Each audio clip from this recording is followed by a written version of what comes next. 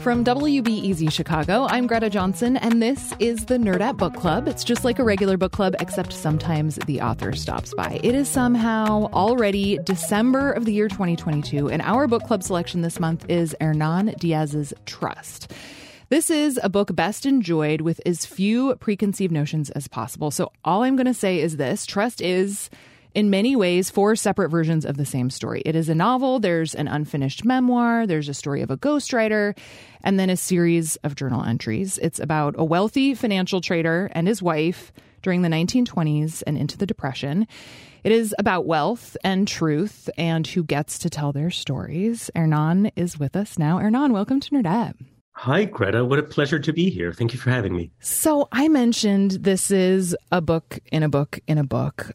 It's such a fun structure because there's a lot of puzzling that the reader gets to do, which I found very satisfying. You're not handing anything to anyone on a platter in this book.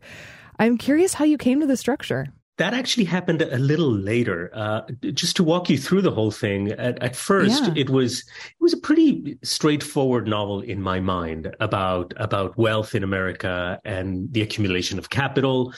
But the more I read toward the story, the more I thought about it, the more I delved into historical archives. It also dawned on me that this story, more than money itself, was around the myths and narratives spun around money and who has a voice and who is denied one. So instead of merely sort of thematizing the issue of voice, I decided to enact it formally. Hence sort of this choral structure that the book has. In a way, the structure allows the reader to examine the terms and conditions, if you will, that we scroll through all too quickly each time we read a text. And hopefully this is what happens when you move from one section of the book to the other. You also hopefully wonder a little bit about your own position as a reader. Absolutely. Well, and it's just, I don't know, it's so much. So I read this much earlier this year, and to prepare for actually talking to you, I've been listening to the audiobook, which is just a completely different experience. But it's also such a pleasure because, I don't know, I feel like this is the sort of book that you could read 3 or 4 times and you're going to pick up different elements and bits of nuance each time. Yeah, that's interesting. You know, I am not an audiobook person, which is, I regret, because I feel my reading intake would just, be off the charts. It's very helpful. Right? I would be doing it all the time. But my mind drifts. I can't do it. Like if I lived in a culture where literature were exclusively oral, I think I'd be a cobbler or something. I can't. To me, it lives on the page. But also, sorry to be such a print nerd. The book, it has such a visual dimension. The text itself, the use of blank spaces in the book is so important. And the fourth and final section was conceived as a prose poem in my mind. So obviously, if you think about it as a poem, the way in which it looks on the page is all important. And that there was a lot of back and forth around that. The only request for the audiobook was that there be 4 different voices, right, literally, who read the book. And I'm very pleased they did. The level of artistry is very high. Oh my God, it's phenomenal. I can say it because I wasn't involved. So, I'm not bragging. I do think, especially given the nature of the second section of the book, the best way to do it would be to read the first half and then maybe listen to the second half. I think that would be a really fun way of putting it together. The second half, speaking of the title, Trust, I put a lot of trust on the reader there because it is, and it's a very grating voice. It's for those who haven't read the book, what happens is the following. If that's okay, if I give a little, yeah. So what happens is in the first section is a whole novel in the novel, right? With a beginning and end. It's a whole self-contained novel within the novel, written in a slightly decadent voice that sounds a little bit like Henry James, a little bit like Edith Wharton, Yes. And it's very lush prose, but also very disembodied, very detached. There's no dialogue, which is totally intentional. There's one line of dialogue that is one word long. There's no emotion. Yeah. Well, and how is it that Ida, and she reads the book later, one of the other characters later in the book, and she describes that as that the tone in that book occupying the region between feeling and rationality, right? And reason. I think that's how she puts it. Yeah, feeling and intellect and feeling and exactly. And I gave that character a lot of my own reflections about literature. I'm not saying that I succeeded in doing that through my fictional author in the first section, but it is something that I think is unique to literature as an art form, inhabiting this liminal region in between just pure feeling and then also intellect and the realm of ideas, and I love getting both as a reading experience. Anyway, reeling all of this back, so the first novel within the novel is about the wealthiest man potentially in the world and his relationship with his wife, and it's written in this tone that I just described, very aloof. There are no physical descriptions even. And then we shift gears very abruptly. And in section 2 is narrated, as I was saying, by this very grating voice. It's a very man-spreading kind of tone. It's, I know everything. I can do no wrong. I am virtuous. I come from generations of excellence. I am blue-blooded in my own way, and my story deserves to be heard and has this great pedagogical value, and I will ram it down your throat. And this is the way, actually, all these memoirs were written. And I believe you me, I've read a great number of them. And so what I did there, because it was so hard for me to write, and I thought, it would be such a chore to read, was I kind of smashed it against the ground. And let me give you a quick example. There is a whole section, a whole chapter that is called Apprenticeship. And instead of having him drone on and on and on and on about how great his Ivy League education was, it's just blank. So the chapter is entirely blank. And that was, to me, such an eloquent way of having this character say that he had nothing to learn, and also it gave the reader this action of flipping through the pages very quickly and very angrily, and the pace of the page turning. I'm very interested in that, in the physical act of reading. The pace of turning the pages in that section is very, very fast, which I thought would be very gratifying given the tenor of the voice. Oh, God, I just love so much about this book. I want to get back to the title because I think it's really interesting. The New York Times Review pointed out that the word trust obviously is both a moral claim and a monetary one. That's right. And the title of the novel inside the book, Bonds, kind of works in a similar way. Yes. At what point in the process did you know trust was going to be the title? I mean, it's so perfect for what's happening throughout this book. Oh, thank you. I would also add the fourth and final section of the novel is called Futures, which is a financial instrument as well. True. Yeah.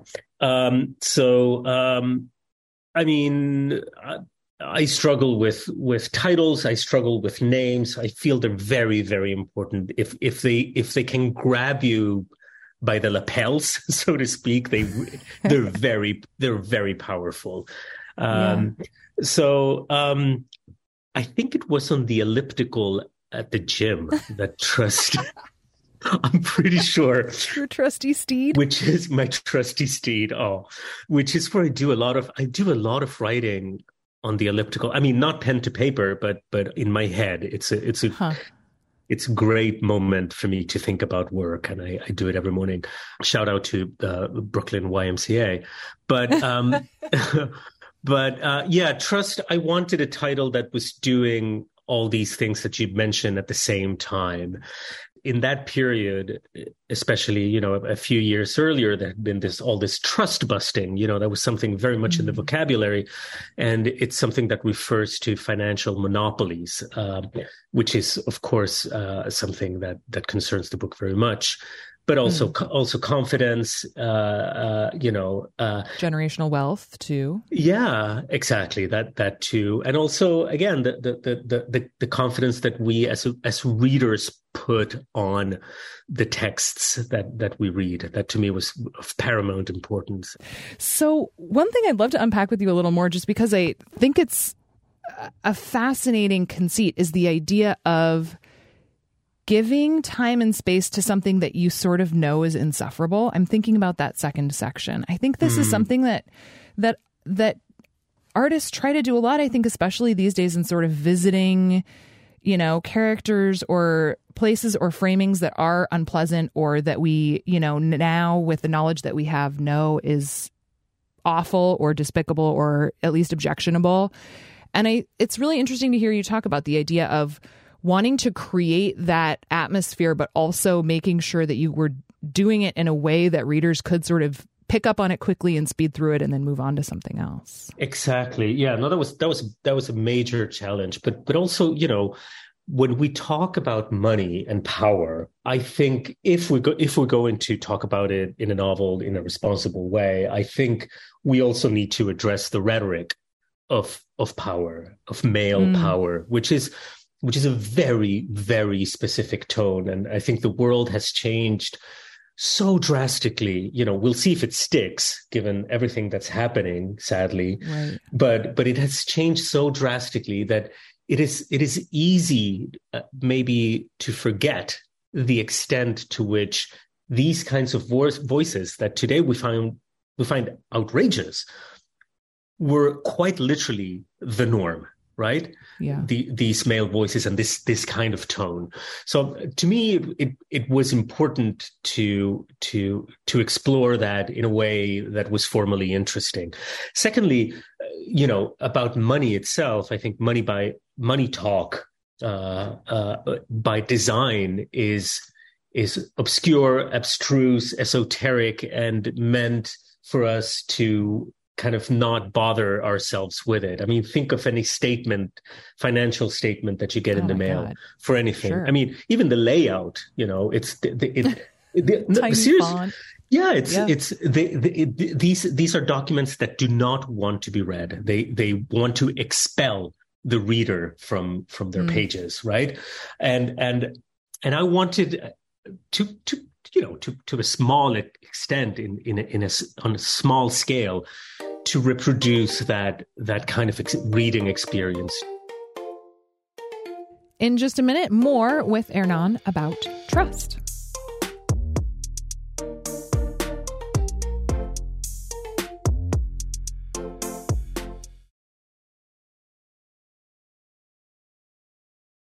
So this book takes place 100 years ago. I think, to your point, our tolerance of, especially male power has changed a lot in that time period. In a lot of ways, it also hasn't. I think, especially when it comes to wealth and, whether or not we're questioning that power.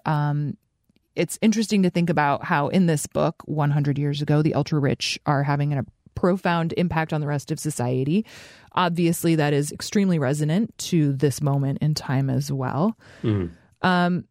How much was that something that you realized while researching versus something you already knew just because here we are in, capitalist America? Yeah. I think we've always been there, but that's the history of our country. And therein might lie the answer to your question.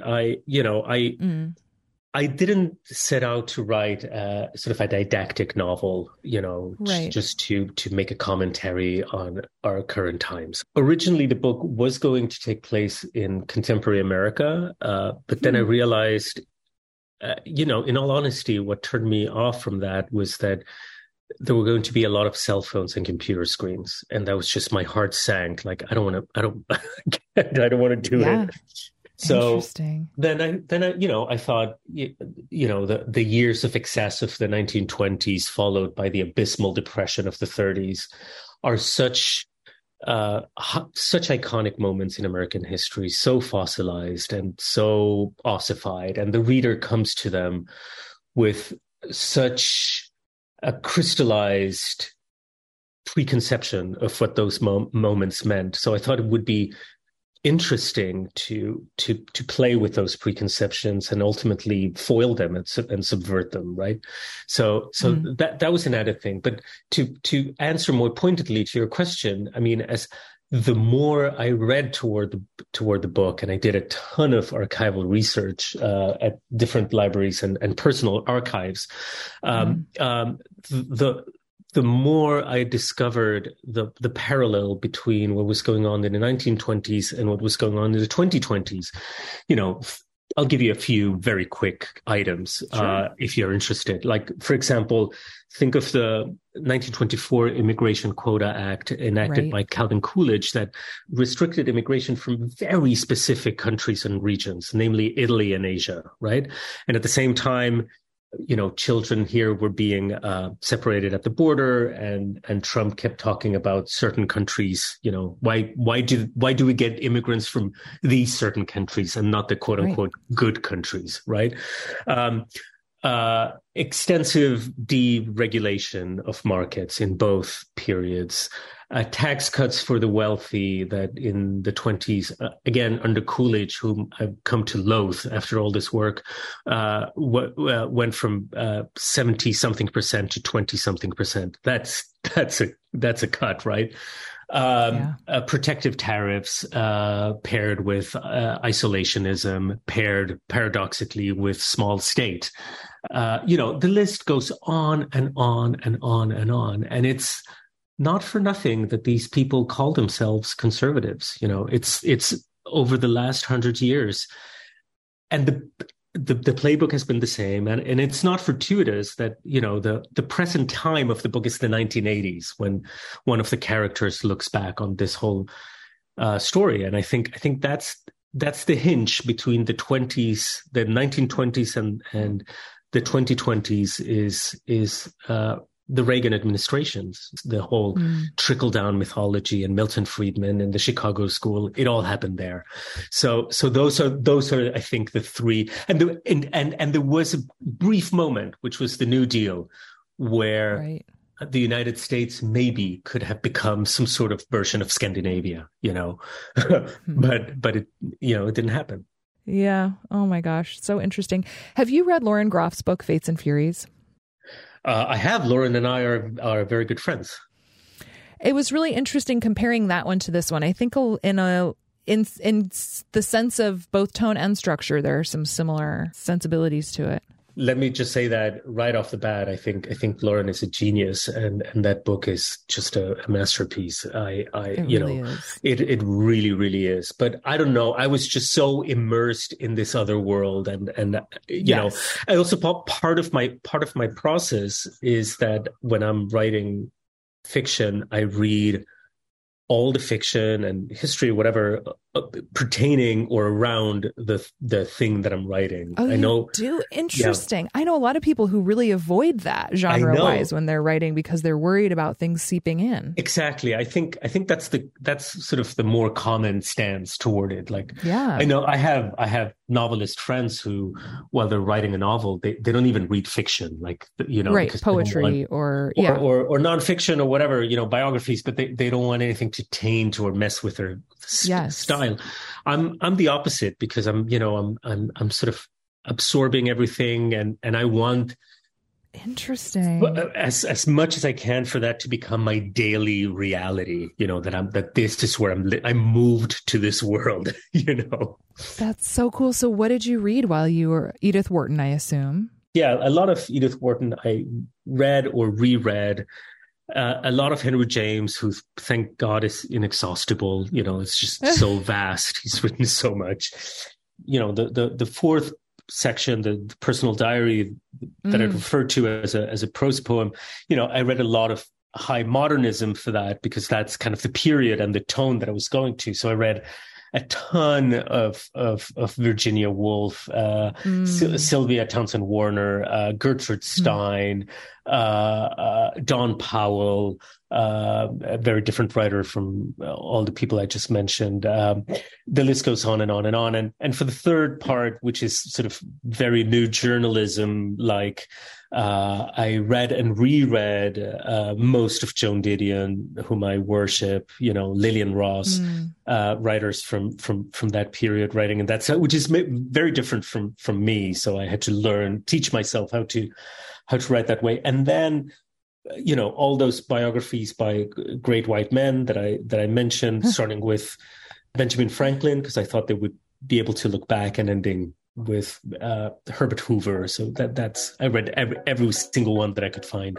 and it was a nightmare. Well, Hernan, thank you so much. This was such a pleasure. I really appreciate you and your time. Oh, thank you for having me over.